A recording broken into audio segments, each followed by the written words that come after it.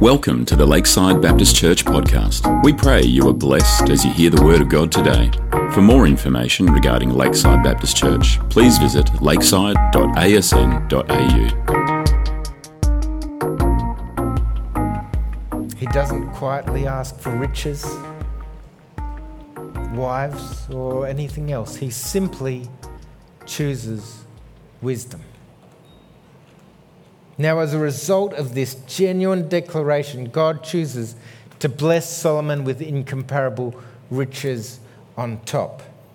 But the important principle for us as we consider this story of Solomon, as we consider Proverbs chapter 16, is that there's a choice. There is a choice. And we must choose between riches and wisdom. Then, after having read chapter 16, we then move into chapter 17, where the writer starts educating us about what this choice could look like. Chapter 17, verse 1 says this: "Better a dry crust with peace and quiet than a house full of feasting with strife." The theme of chapter 17 could well be entitled, "Less is More." Less is more. We want wisdom over riches, great choice. But it is important for us to understand that the path to wisdom is one of less, not more. But you know, the more that I think about this idea that less is more, I actually start thinking wisdom's pretty unappealing. I don't know about you. I mean, maybe there are some people more wise than me here, and maybe you like the idea of less. But I don't. If I'm really honest, I want more. I would love to be driving to church every day in a Tesla. I would love to live in a penthouse apartment overlooking the harbour. That would be wonderful. I'll take more. If anyone's offering, I'm the first one to put my hand up.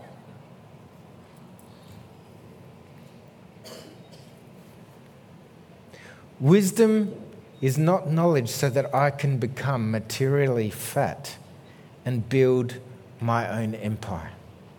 Wisdom seeks the good of others. It seeks the good of community. It aims to build ourselves and others up. It seeks harmony and peace. Wisdom seeks harmonious teamwork and collective wins. Wisdom does not seek riches. I'm obviously not very wise. It seeks true life. With wisdom, we could highly possibly have less to show for ourselves, but what the Proverbs teach us is that the life we live will be far more beautiful for ourselves and for those around us. It is a life of internal peace despite external chaos. We can't currently do anything about world events. Well, absolutely we can. We can wash our hands. We can make sure that we're socially distancing. We can make sure that we stay safe. We can make sure that we don't travel overseas. Those things we can do. But at the same time, I am not capable of saying coronavirus be gone and it's gone. There is external chaos in which we live in our current world. But what wisdom says is there is going to be external chaos everywhere. But if you choose wisdom, you can still have internal peace.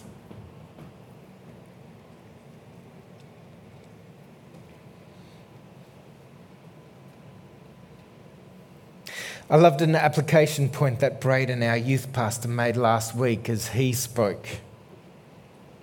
We need to read Proverbs not with the presupposed idea that the good applies to us and the bad doesn't, but by asking ourselves the genuine questions that are raised as we work our way through the wise Proverbs. In practice, have I chosen to pursue wisdom or riches?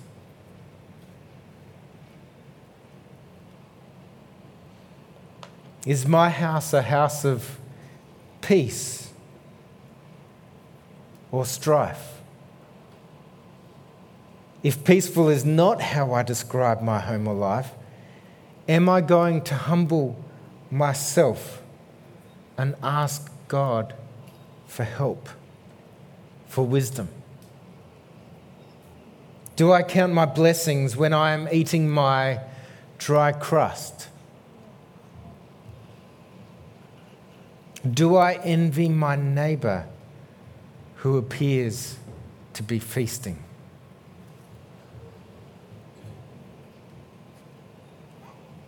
It is important for us not to just read the passage and say, oh, that's good, I like that. But to start saying, what are the questions that apply to me? You know, one of the things that I love about sermon prep and hate all at the same time is that I'm spending a whole week in this passage starting to look at it. And you know what? All the time, God is going, this is you. This is you. This is you. And man, there are some times when I really wish I wasn't a pastor. Because I'm asking myself these questions going, God, please give me a break. But they're important questions for us to ask. Am I genuinely choosing wisdom or riches? Having a good overview of our context in chapters 16 and 17, we now come to the passage, my favourite passage, Proverbs 17, 27 and 28. Let's read. It says this: "The one who has knowledge uses words with restraint, and whoever has understanding is even-tempered. Even fools are thought wise if they keep silent, and discerning if they hold their tongue." What better way to illustrate this proverb than by looking at some real people? I've decided to start off with these first few, to remove the names because I'm not actually seeking to defame anyone. But these quotes are real quotes. The reporter said to the very famous NBA basketballer, "Did you visit the Parthenon during your trip to Greece?" The NBA basketballer said, "I can't remember the names of the clubs we went to." Or how about the music celebrity?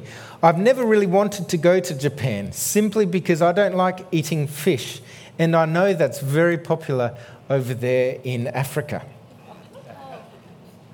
Or how about the reality TV star? No, I didn't go to England, I went to London." On a more serious note, how about the most recent presidential election in America? I took a note of one of the debates, and there was little more than slagging off at each other. It looked more like two kids at school in a schoolyard than a president and president-elect. Was there a whole lot of wisdom there? So, as we look at a whole bunch of unwise things, is this verse really trying to ask us to never speak again? No, that's not what it's trying to say. Because wise people still speak. The difference is that they use words with restraint. Their words are purposeful. They build people up. The words gather community and incite love and life. Let's consider these quotes. If you know who said them, please call out. Firstly, there are many ways of going forward, but only one way to stand still. Does anyone know that one? Franklin D. Roosevelt, 26th President of the USA. And I love this quote because the idea is very simply that we can sometimes find ourselves stuck. But what I love is this, it sort of portrays this, when you're stuck, just do something. Just move. There's movement, there's life, there's opportunity as this is spoken. How about this one? The two most important days of your life are the day you were born and the day you find out why. Mark Twain, considered by some to be one of the most important literary contributors in the United States. Again, I love it because what is this trying to say? It's trying to say you were created with purpose. You are on this earth with meaning. You are not here to simply exist. You have reason. There is life for you. Go and find it. Take a hold of it. Bless some people along the way. How about this one? I really love this. If you judge people, you have no time to love them. What did you say? Mother Teresa, it's correct. Absolutely. Mother Teresa, Roman Catholic nun and missionary in Calcutta. What beautiful words. And I tell you what, as I was reading that in preparing this week, I thought, gee, that really speaks to me. It's so easy to judge other people. But if I'm judging them, how can I possibly love them? I thought that was great. And the final one, which I was surprised to find actually, but I thought it was fantastic. It says, the greatest wealth is to live content with little. Any ideas? I found this particularly fascinating because this was actually Plato, Athenian philosopher. The wise person carefully chooses their words. The wise person uses words to build up, to encourage, to inspire, to love, to discipline fairly, to build community.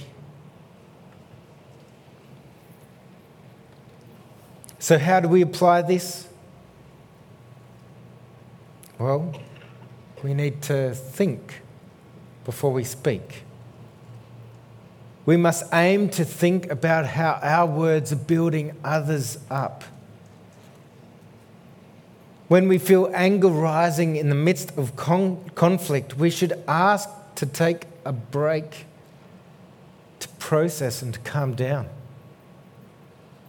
Speaking to myself there. Listen to others. Take in what is being said. Actively contemplate what is being communicated rather than being concerned about coming up with the next smart thing. Don't be a person who always needs to have your say. Be good with letting the other person have the last word. Proverbs 17:27-28 teaches us to think carefully about the words we use. It encourages us to speak slowly, to listen quickly.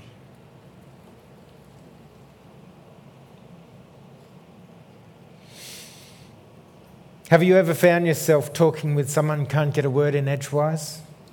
Doesn't feel like a conversation, does it? It doesn't feel like a relationship. It's not really an enjoyable experience. Have you ever been in conflict where you felt like your opinion just doesn't matter? I know that I can certainly think of conversations and situations that describes. But again, I want to pull us back to the aim of Proverbs, which is not actually to see everyone else and what they are doing. The aim of Proverbs is to do an internal audit. The aim of Proverbs is for the listener or the reader to be saying, how does this apply to me?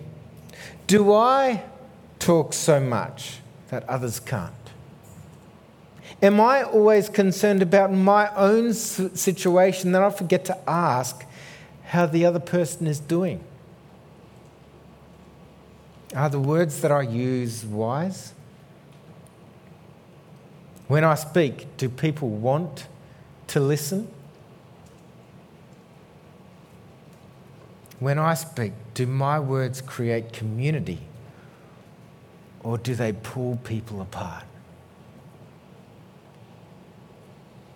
And when I speak to people at work, are they inspired, or do they feel like they are worthless?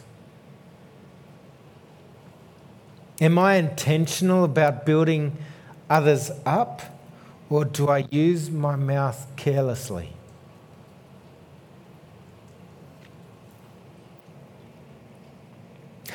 I certainly have to answer yes to a number of the questions raised this morning. I could do better in listening and intently caring for others. I could certainly do better in taking a second to think before speaking out of anger. The beautiful thing for any of us who recognises that we could do better in this regard is that there are two very simple things to apply today. Super simple. Listen in, because these are amazing. Firstly, ask God for wisdom. See, James 1 verse 5 is clear. Absolutely, without a hint of doubt. This is as clear as you can get it. If any of you lacks wisdom, you should ask God, who gives generously to all without finding fault. And it will be given to you. It's not a maybe, it's not a perhaps, it's not a if you're a good boy or a good girl today. It is a will. Ask. God, here I am, here we are, and we are seeking wisdom. Father, please help us. Please give it to us, because we need it. I am human. I'm ordinary, and I need your Spirit in me to help me become wise. It's as simple as that. A genuine prayer to our God, and He says, yep, you got it. I'm not going to find any fault. I'm not going to start telling you what you need to do. I will give it. Beautiful, beautiful. James 1 verse 5. It's one of my favourites. Second, this verse points out that a simple and practical step towards wisdom is simply to shut our mouths. Even a fool like me is considered wise if they are silent.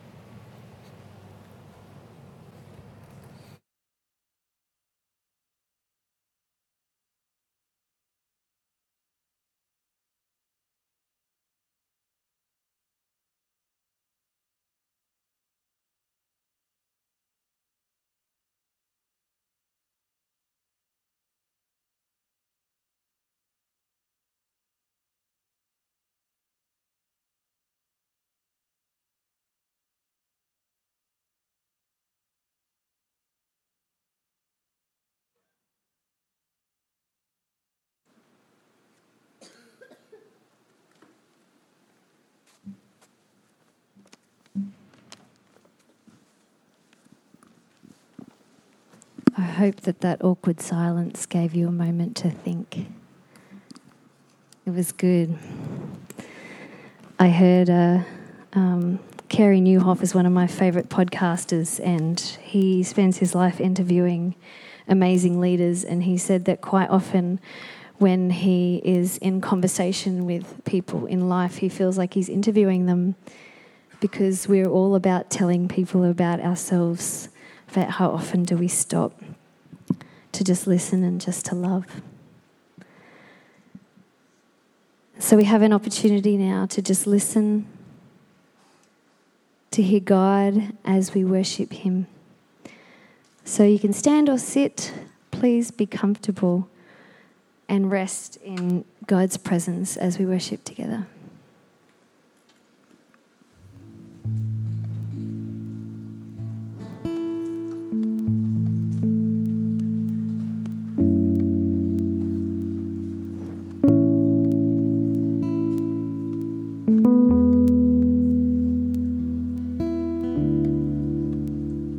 I have this hope as an anchor for my soul.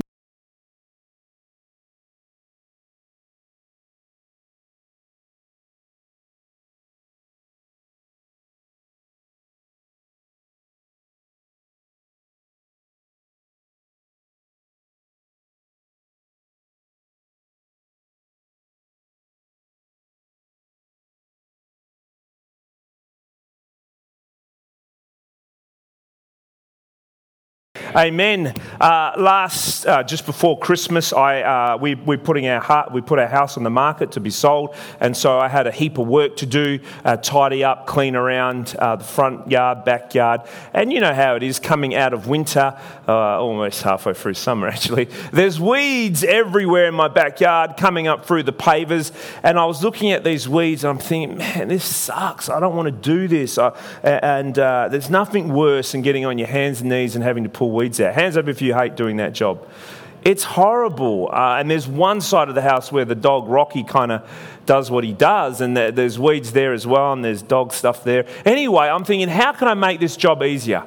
There's got to be a way I can do this. There's got to be a quick way of pulling these weeds out. So I got a friend of mine's, Braden, the youth guy. I borrowed his whippersnipper, and I think I'll just whippersnipper them. You know, even though there's I can do this. Dog poo flying everywhere, and I'm whippersnippering the weeds, and eventually the cord runs out, and you have to play around with the cord, and you don't get the whole weed out. A day later, the weed's back, and so I spent a whole day trying to whippersnipper them. And then I thought, well, I can do this. I can make a tool. I can put something together that's going to help me scrape the weeds out. So I got one of those paint scrapers, and I gaffer taped it to the end of a broom, and I'm trying to get the weeds out, and it just wasn't doing it quick enough. So I stopped and tried to get something else that was sharper, a butter knife or whatever. And I spent the whole day trying to make something to pull the weeds out. Meanwhile, the weeds are just literally looking at me like, you're an embarrassment. You're an embarrassment to pulling out weeds. And I started to think maybe I could high pressure hose them. Maybe I could get a flamethrower or something to get rid of these weeds. And actually, after about 4 days of looking at these weeds and coming up with different ideas and inventions, it probably would have been quick if I just pulled them out. Like if I just spent 3 hours, knocked it out hard, pulled every single weed out, except I wasted probably 3 or 4 days coming up with useless tools, breaking Braden's whippersnipper, and not actually getting all the weeds out. I should have just got in there. Hands up if you're a little bit like that. You try to think, how can I make my job a little bit easier, a little bit quicker? And then you actually end up taking more time in doing the actual job that you wanted to do. Here's a quote by this guy here. He says this, Frank, his name is, don't know who he is. I think he's a columnist or cartoonist. He writes, some people will do anything to be able to do nothing. Where you're running around to stop doing something and you just flat out in that quest. This morning, I want to talk about laziness. Laziness, being lazy. All right, and maybe this morning you may be able to relate to some of the points that we're going to look at. You may be lazy if you can relate to some of these images. This first one here Let's go back. You may be lazy if you've ever done that before, where you're watching TV and you can't even be bothered moving your hands. You just slide it into your mouth. You may be a little bit lazy. You may be lazy if you go to the petrol station. Maybe this guy's stealing it, I don't know. Where you're out the back and you're filling up your petrol there at Woolworths Petrol to get the 4 cents off. You may be lazy if you've ever walked your dog like that. If you've stuck your hand out the car, now she may have a he may have a medical condition, or might just be flat out lazy. You may be lazy. This guy here is not only lazy, I think he's quite smart. He's got the fake security guard and he's having a bit of a snooze in the back. You didn't notice that. Some people didn't notice that. There you go. So he's obviously doing a good job. You may be lazy. Now we all do this, don't we? We see that the escalators, there's a big line, but we still line up, wait, because we can't be bothered walking up the stairs. We may be late. Well, actually, is this lazy or smart? Hands up if you think it's lazy. Hands up if you think it's smart. Oh, there you go. He's looking at his phone through the glass table because he couldn't be bothered holding it up. Actually, it is quite smart. I don't know if this is lazy or smart. Either that or she just ran out of nail polish. Could be smart, saving time. Why do 10 toes when you only have to do 4? Now this here, this drives me crazy. This drives me absolute crazy. I've never done that. I never do that. Or actually when you go into generally the kids' toilet and there's like 10 of these things on the floor, it's like we're going to climb over it to get to the toilet before we actually throw them in the bin. But the next one I'm about to show is the worst of all. This is biblical laziness on steroids. You would all have experienced, you probably have someone in your family that does this. You may be the person in your family that does this. And it's the little, it's not quite empty. It's not quite empty, therefore I do not have to throw it in the rubbish bin. It's plenty there for someone to drink. So let me get a show of hands. Hands up if you're the person who does that. I'm actually the person who does. Oh, come on. We should do truth telling as well. But this morning we're going to look at laziness. Now, you might be surprised to know that actual laziness is actually a sin.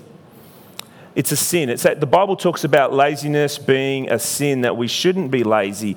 That as Christians we shouldn't be lazy, but generally just laziness is a sin. Now, in many ways in our mind, it's probably what we would refer to as an acceptable sin. We might not even have known that it's a sin, but it's an acceptable sin. It's not murdering or lying or hurting someone or a sexual sin. It's just laziness. Well, actually, the Bible is quite strong when it comes to the sin of laziness. Roman Catholic theology, you may have heard of the 7 deadly sins or the 7 cardinal sins. It's got pride, greed, lust, envy, gluttony, wrath or anger. And the last one, the 7th sin in the cardinal sins is actually sloth. Sloth. Turn to the person next to you and say sloth. Isn't that a great word? So the only reason I'm doing this proverb is because of that word. Sloth and sluggard. There's 2 words that we're going to be looking at today. Sloth and sluggard. And when you think of sloth, you probably think of this guy here with the Donald Trump hairstyle. They're scary looking animals, aren't they? Hands up if you think they're cute. They're not cute. Look at the nails, it'll rip your face off. It'll take you about half an hour to get there. But when you think of sloth, you think of this animal. And maybe there's, I don't know if there is a link because of the sloth there, the animal is really slow. And that has something to do with the word sloth or sluggard. Sloth as a sin, sluggard as a sin. And we're going to look at this in the book of Proverbs. When you're reading through the book of Proverbs, and this hasn't come out too much in this series, the author Solomon, he's the author who wrote Proverbs, and he has different characters. If you've ever read it, you may have noticed that. There's different characters in the book of Proverbs, and he brings these characters in to make a point or to highlight or to illustrate a point. There's the wise person, there's the foolish person or the fool, there's the simple or the simpleton. He's not foolish, he's not wise, he gets blown away by the wind. There's the scoffer, someone who's always mocking or scoffing. There's the glutton, someone who's overindulging in pleasure and things. There's the miser. I don't know, you don't hear that term very often, do you? A miser is someone who could be Italian, but doesn't like spending their money. The miser. And then there's the sluggard. The sluggard. Now, Solomon refers to the sluggard, of the Hebrew word in the book of Proverbs 13 times, and it's either translated sluggard or sloth. Sluggard or sloth. So the book of Proverbs talks a lot about this.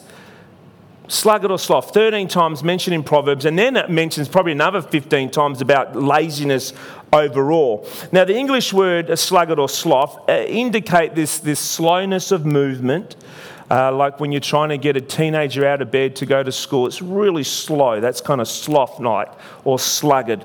But it also is this habitual unwillingness to work or to exert themselves. Apathy, laziness, a failure to act on one's talents and abilities. Sluggard describes a person, again, who is inactive or lazy. Sloth meaning there's this concept of not really caring. Yeah, whatever. Yeah, I'll get to it when I get to it. There's an aspect of spiritual apathy.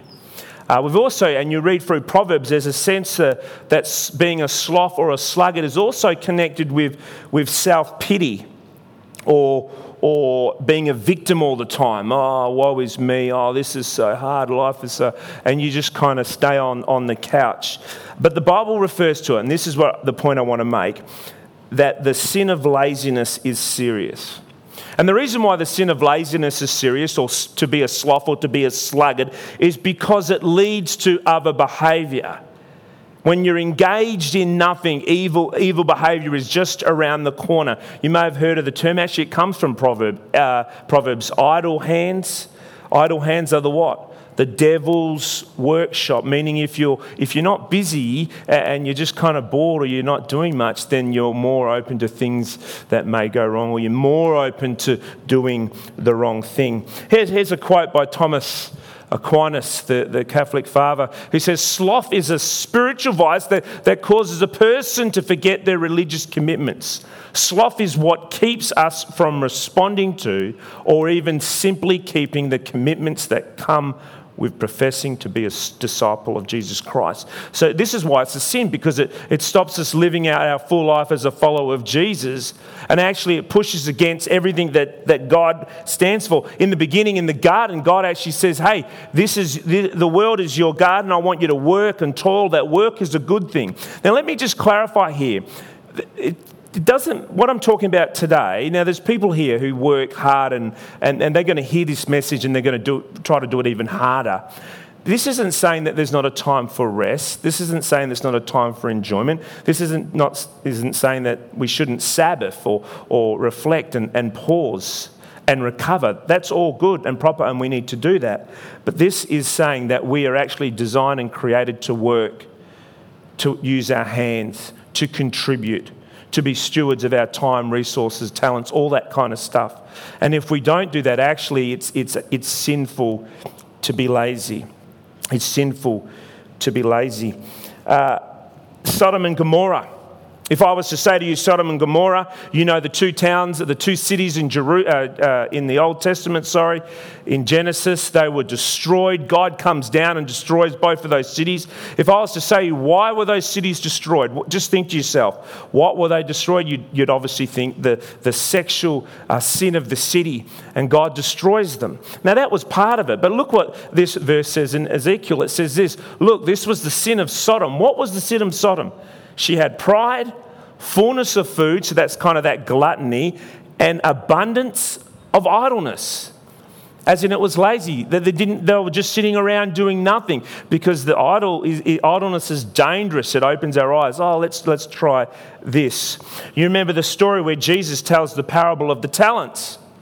Jesus says that a master gave 3 servants 3 lots of talents, 1 5, 1 2, 1 1, and he says, I'm going to go away. I'll come back and work with those talents, see what happens when I come back. You know this story, don't you? The one that had 5 worked hard, turned it into 10. The one that had 2 worked hard and turned it into 4. The guy that had 1, it said he dug a hole and buried it and went off and watched TV in the air conditioning. He was a sluggard. He was a sloth. He was lazy. The story goes on, and Jesus said the master comes back and he says, what have you done with your talent? Well done, good and faithful servant to the 5. Well done, good and faithful servant to the 2. The person with 1, what does he say? He says this. He links laziness and wickedness together. He says, you wicked, lazy servant. So there's an aspect of laziness that is wicked and evil. Jesus says, you wicked, lazy servant. Why does he say that? The reason he says it is because to be lazy is to push against God. God regards laziness as selfishness, as a rebellion against him. And since he commands us, he says to be fruitful, to be diligent. He identifies slothfulness, that's hard to say for someone who has a lisp, slothfulness as a sin because it's wasting. It's wasting life, it's wasting time, it's wasting things. It's being a poor steward. Life is to be enjoyed and to celebrated. Life is to be lived and to just go through the motions or not even to go through the motions. God says that is sinful. In fact, that is wicked. So let's come back to Proverbs.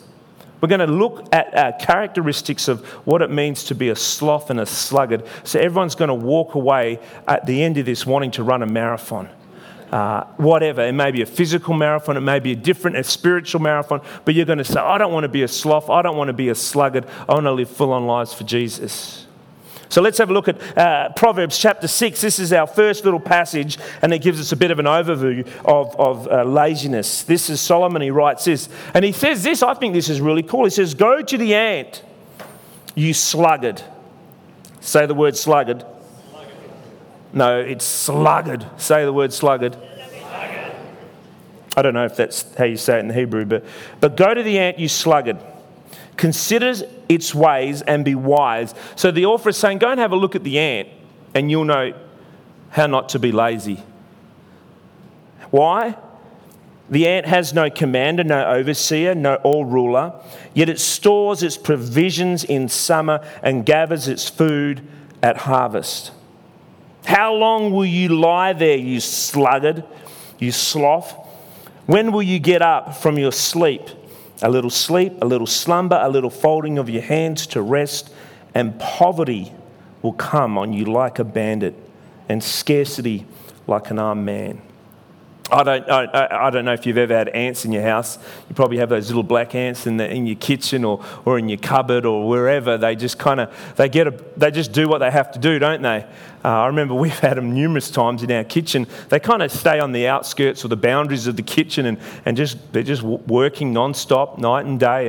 And sometimes, I don't know if you've ever we've sprayed them with, ultraviolet radiation or whatever, and they still come back. But if you've ever seen how they work in a straight line, and sometimes if you rub your finger there, it must muck up the scent, and you see the ant, it kind of stops. And now, if that was me, I'd be like, all right, smoko.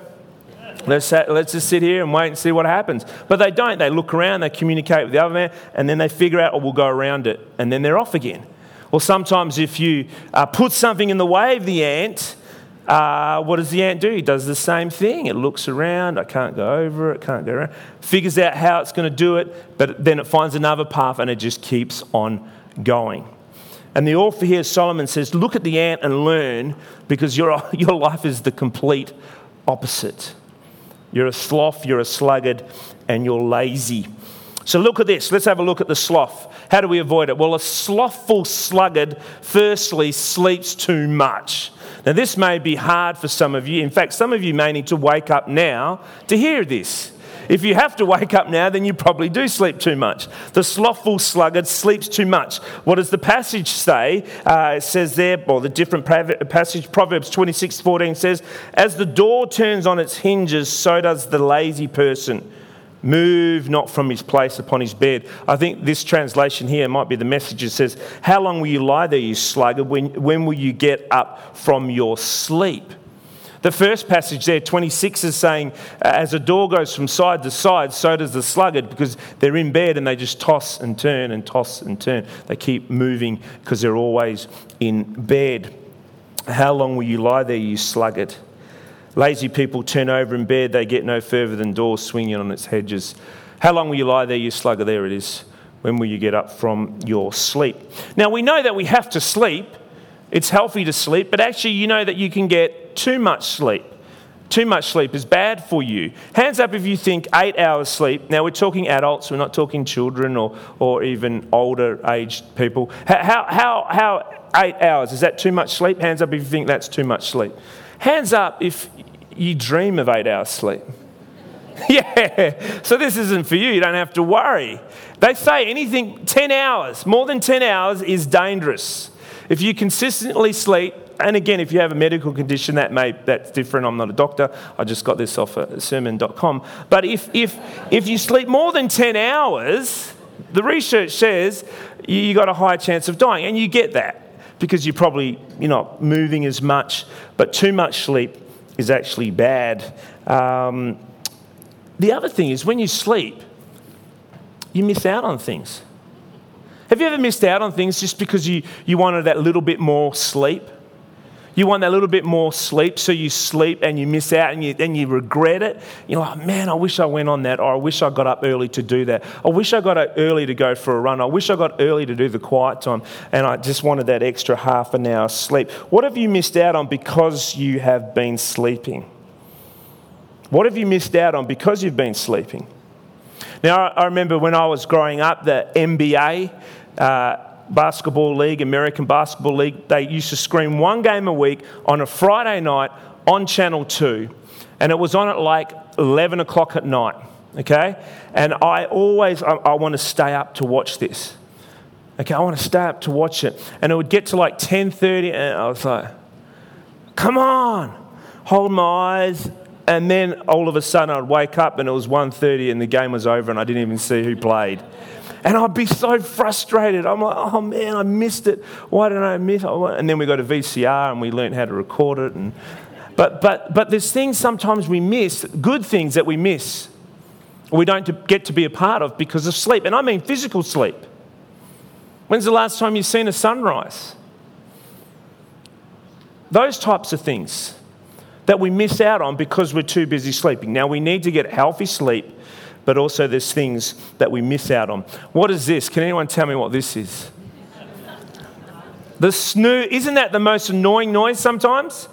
And you just keep pressing snooze. But the issue is here, let me draw the metaphor here, is that we do that in life as well, don't we? We can't be bothered and we think, I'll get to it later, and we press snooze, snooze, snooze. The alarm goes off. What have we missed out on? What have you missed out on because you've been sleeping?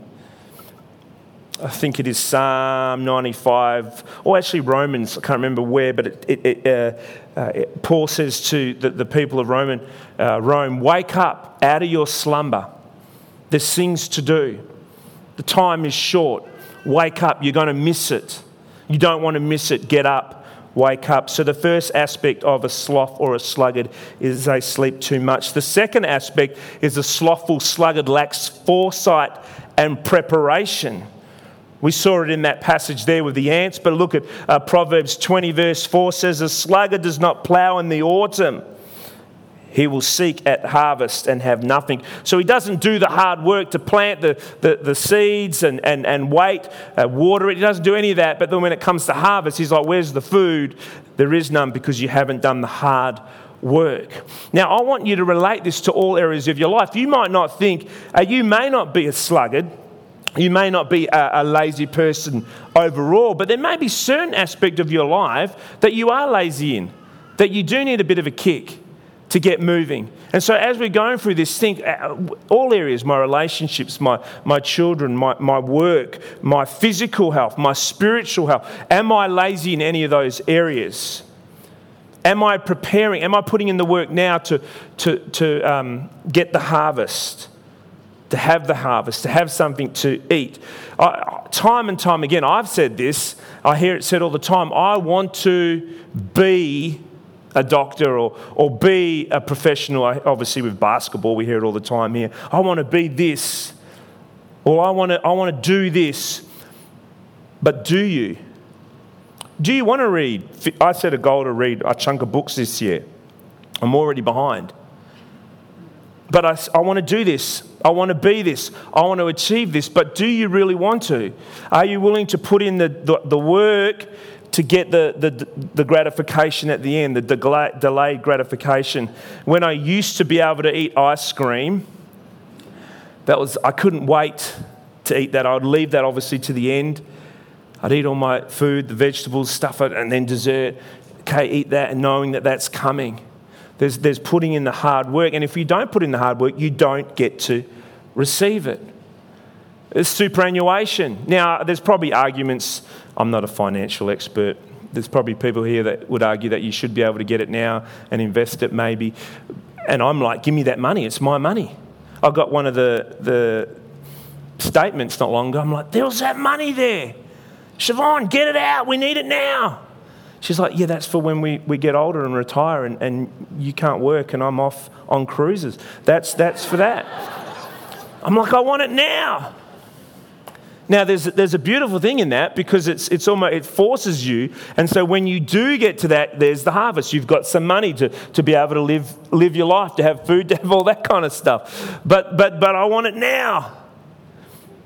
That's what the lazy person does, lacks foresight and preparation. I was reading this little story about a pastor who never prepared his sermons during the week. It's not me. And on a Sunday morning, he would sit next to the platform while the church was singing the hymns and the songs, desperately praying, Lord, give me the message for today. Lord, give me your message. Give me your message. One Sunday, while he was desperately praying for God's message, he heard the Lord say, Ralph, here's my message. You're lazy. You're lazy.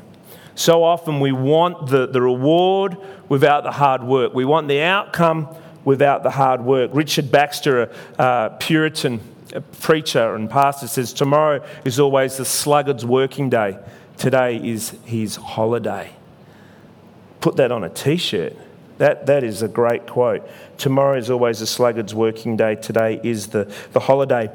A Bug's Life, you would have seen that. Hands up if you've seen that movie. I don't know what the difference between this one and Ants. Are they similar movies? Anyway, if you don't know the movie, the ants do all the hard work, prepare, get the food ready, and then the big nasty grasshoppers come in because during the summer they're just chilling and enjoying life, not working, and they come and steal all the food off the ants. Now, you may be able to do that, I don't know, but the ants put in the work, don't they? And they receive the reward. Now, thinking ahead in different areas of our life, practically work, all that, relationships, if you invest in your relationships now, with your children, with your spouse, with your friends, there's a reward later. Time moves quickly by. There's all those types of things. There's the financial aspect of planning for later. But what about eternity? Eternity. Plan for eternity. That's a long time. Jesus says, what do you gain? What does a man profit? What does it profit a man if he gains the whole world yet loses his soul? How are you planning for eternity? Have you said yes to Jesus? Have you become a Christian? Have you put your faith and trust in Jesus Christ? Now, we don't want to think about death. We don't want to think about that kind of stuff. That's ages away. But is it? It goes like that. And where we spend eternity has to do with the decisions we make here now, in the here and now. And so are we planning for eternity? Or do we just push it aside? Oh, I won't worry about that. I'll worry about that later. A slothful sluggard lacks foresight and preparation. A slothful sluggard loves to make excuses, yes? Look at this passage. This is a great excuse. I've never heard anyone use this as an excuse. The sluggard says, there's a lion outside. I'll be killed in the public square. And there's an aspect that there may be lions outside, but it's like, you're probably not going to get, Anthony, you're probably not going to get eaten by a shark. But they're just random excuses. We make excuses all the time, don't we? I can't do this because it's too hot. I can't do this because I'm too short. I can't do this because I'm not getting paid enough. Or I can't do this because I'm not smart enough. Or I can't do this because I'm tired. And in many ways, why do we make those excuses is because we want to feel comfortable with the fact that we're not doing anything. A sluggard, a sloth always makes excuses. Makes excuses, any excuse. The issue is, when we make those excuses, we see that being lazy actually makes our life harder. That when we're lazy, it's actually harder. It's like the weeding. If I just got in there and did it, it would have been done and finished within a few hours.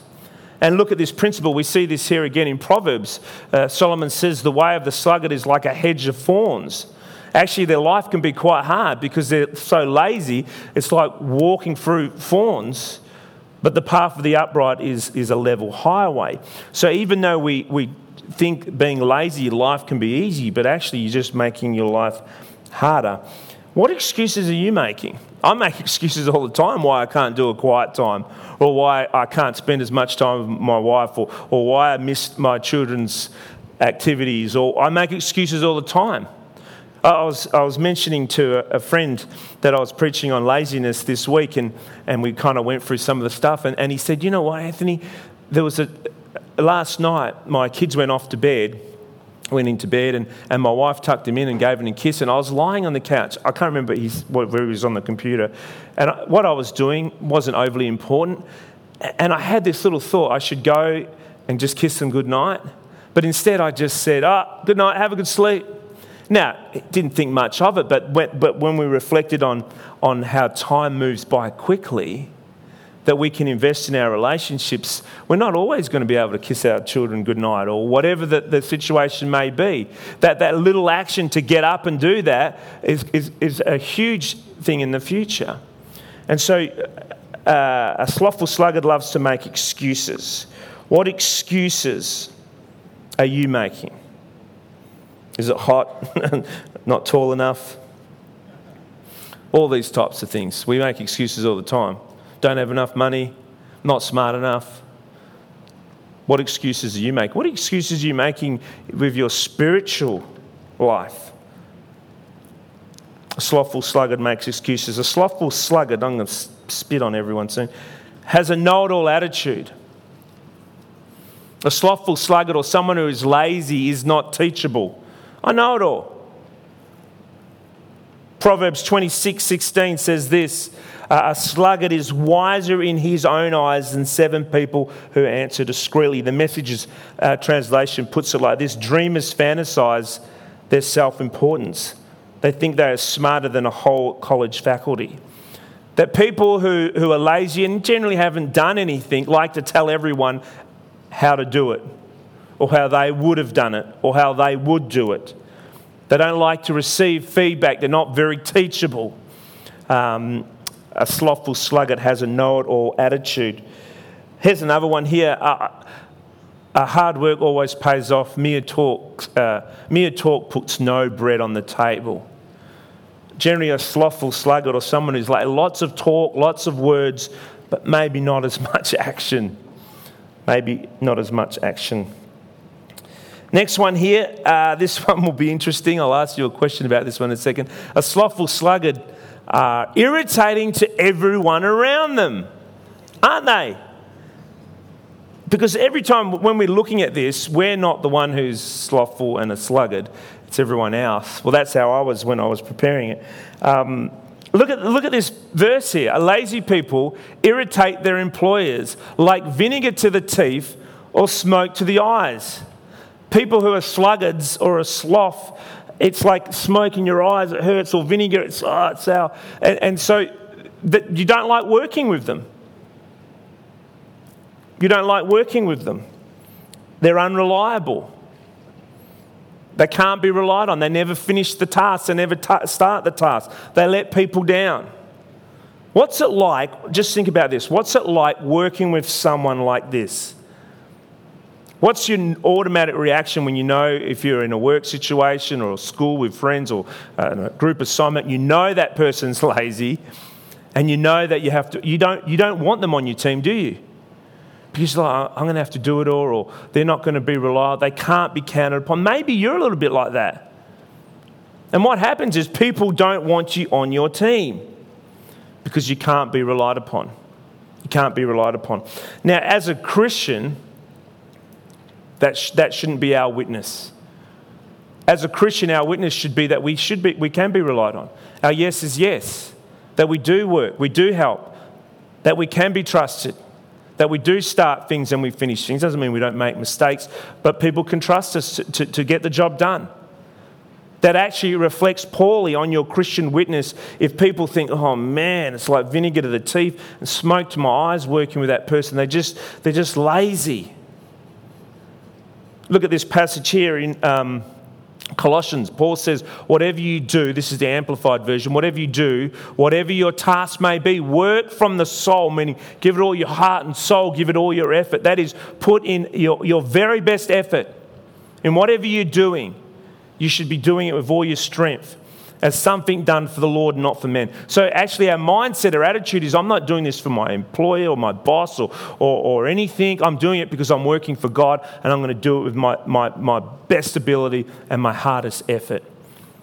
When we don't do that, it actually is a bad witness to Jesus. A slothful sluggard are irritating to everyone around them. The other aspect is a slothful sluggard has no internal motivation. This is a great little passage. It says, the sluggard puts his hand in his food, but lacks the motivation to get it to his face. So it's just like, all right, no, I can't be bothered. And it's kind of saying that lazy people or sloths won't start things. And if they do finally get the gusto to get something started, they won't finish it. There's no internal motivation. And I think what Solomon is also saying, now remember, Solomon was loaded. He was kind of like, who's loaded? Clive Palmer? No, not Clive Palmer. Anyway, someone really, really rich. Now, he did a lot of stuff to get that wealth. And it's almost like he's writing this as wisdom to the next generation who have already got the wealth without having to work for it. So sometimes, and we're benefits of that. We live in a beautiful country where we've got healthcare and education. We've got things that we didn't actually necessarily have to work to get. And it's very easy for us to become lazy, to become a sluggard and think, And it's like Solomon is reminding, hey, no, don't do that. Be wise, work hard. Don't be slothful, don't be sluggard. Start things, finish things. The sluggard puts his hand in his food but lacks the motivation to get it to his face. So how do we push against this? Maybe you can relate to one of those. Maybe you can relate to a few of them. Maybe you can relate to one or two in one specific area of your life. Maybe it is your relationships. Maybe it is your spiritual life. Maybe it is your physical health. Maybe it's your work life. Maybe it's around your house, but you can relate to that and you think, all right, this is something that I need to take serious because the Bible says, God says that being lazy is sinful. So let's quickly look at 3 ways to push against it. The first one is don't quit. Very simple. Simple as in to say it, don't quit. It's 2 words. But maybe not as simple to apply it. So often, you know, when I was weeding, I went out there, I put my sun cream on and 50 plus over my bald head, I put my hat, I started pulling out one, I'm like, oh, I'm done. This pavement's hot. And I looked at it and I was like, there's too many. I can't do this. Don't quit, just keep chipping away. And maybe you feel like that right now. Maybe you've started a task. Maybe you haven't started a task. Don't quit. Start the task. Time and time again throughout the Scriptures, one of God's favourite words throughout the Scriptures is to persevere, to keep on pushing, knowing that He's beside us, but we don't quit. We keep on working, we keep on moving forward. The second thing is this: do everything for the glory of God. Have that mindset that I'm not here just to feel my own pleasures or to be comfortable, but actually I do everything for the glory of God. Whether you're preaching in front of 10,000 people or taking the dog for a walk, the Bible actually has a concept that that's all the same. Now, you might find that hard to believe, but we do everything for the glory of God. Look at this passage here. Everything, whether you eat or drink. How do you eat and drink for the glory of God? Don't know. Think about it. Go out to a buffet and just, I'm going to eat and drink for the glory of God. Or whatever you do. He's saying everything in life we do for the glory of God. We give it 100%. Don't be lazy. Don't be sluggards. Colossians 3:17 is again very similar. Whatever you do in word or deed, do everything in the name of the Lord Jesus, giving thanks to God the Father through him. So do everything. Remember, our lives are not just about us, but they're about God. And the way we live our lives, how we live our lives matter. And the third bit, I think this is, obviously they're two very important ones, but I think if we can have this mindset, it helps us not to be lazy. And the third one is learn to value time. Time is what? What's the saying? There's a value to time. It's fine. We've only got a certain amount. We've only got so much in our pockets, and we want to use it wisely. We want to use it properly. Time is one of life's most valuable resources. We don't view time like that, do we? Generally, we just go through life and then, whoa, holy moly, I'm 45 and got no hair. It just moves. We need to value time. It's important. It's a valuable resource. It's a treasure which is limited and fleeting, and once it's spent, it's gone. So if I get to the end of this year and I haven't read those books that I wanted to read, that's it. I can't go back. Now, there's always a fresh start, but I can't go back. But it's great because I watched 28 seasons of Home and Away. It's valuable. Time is valuable. We need to learn to value time. Look at this passage here. So be careful how you live. Don't live like fools, but like those who are wise. Make the most of every opportunity. Some translations say the time that you have. Make the most of every opportunity in these evil days. Don't act thoughtlessly, but understand what the Lord wants you to do. Basically, it's saying be wise in the way you spend your time. So do a time audit. Not the ones that lawyers do every 6 minutes. But maybe every 15, maybe every hour. What have you done? Just do it for a couple of days. How much? 168 hours in a week. Do a time audit. How much time am I sleeping? How much time am I resting? How much TV am I watching? How much time am I on social media, on my computer? How much time am I spending spiritually, whether it's reading the Bible or praying or conversations or TV? Or how much time am I working? How much exercise? How much time do I do? Do a time audit. You might be like, man, I got to spend less time on the toilet. It's like 12 hours or whatever. I need to spend more time exercising. I need to spend less time watching TV. I need to spend more time here. You don't know unless you do a bit of a time audit and say, this is what this verse is saying. Be wise. Where are you spending your time? Where are you spending your time?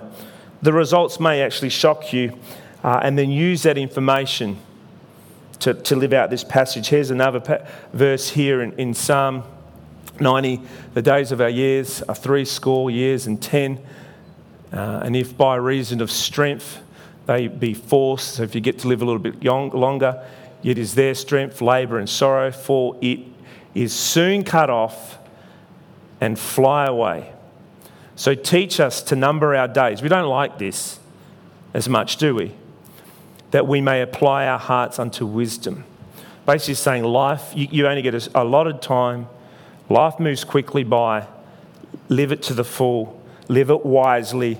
Live for God. Live for Jesus. Don't waste it. Don't waste it. Here's an example. This little chunky monkey is my firstborn. She's so cute. I don't know what happened. No, she's still very cute. She's a little bubba. I can still remember coming home from the hospital. Gee, it was a hard labour. I slaved it out. Spent the week in hospital, beautiful food and foxtail. And then we came home to a screaming, there she is. And then she grew up a little bit, and that's her there. It seems like yesterday. I don't know if she's she's over there. Sorry, I've embarrassed her. Give her a kiss on the way out. She'll love that. But time moves. Now, you may be able to relate this if you have your own children, or maybe you feel time just goes. We want to invest. We don't want to waste. We don't want to be passive. Time moves quickly by, and our relationships, our work, our spiritual lives, we've got to make sure we're putting in the time and effort. There's going to be a time where that little baby there, she keeps reminding me that she will leave the house. If she had it her way, it'd be now. But there will be a time, and she'll go off and do her own, and start her life and her own family or whatever, her own things. And that doesn't mean I don't stop being a dad. I still be a dad, but that period of life is gone. That time of influence has moved. Time moves quickly, doesn't it? How are we investing our time? Where are we putting our resources? Are we being sluggards or a sloth? Are we being lazy in different aspects? Maybe not our whole life and not just sitting on the couch, but maybe we do need to invest some time in our relationships. Maybe it's our physical health. Maybe it's our spiritual health. Maybe it's just working a little bit harder across all the board, across all areas. Don't quit. Remember, it's for God's glory, and learn the value of time. Turn to the person next to you and say, I am not a sloth. I heard a few people say, but you are. Let's pray. Most gracious Father, thank you for your word in Proverbs. Lots of practical stuff, Lord. We thank you and praise you for that. Lord, it's pretty clear that your Bible, your word, says that we are not to be lazy. That actually when we are lazy, we are wasting life. We are wasting the gift that you have given us. And in fact, we're being disobedient to you. Father, it's easy. I know there's times where we just can't be bothered. And Lord, and you're a good God. You allow us rest. You allow us time to recover. But you don't want us to be lazy.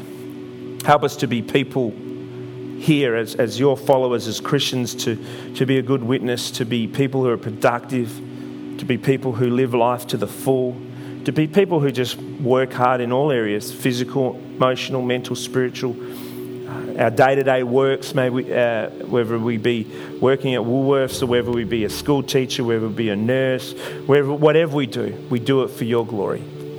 Father, if there's anyone here this morning who's just kind of struggling in an area right now, Lord, may they hear your word that says, do not quit, do not quit, do not quit, keep moving, get up and get started, come out of your sleep and slumber. Lord, may they be reminded that it's for your glory and therefore that your Spirit is there to help. And Father, may we all have an eternal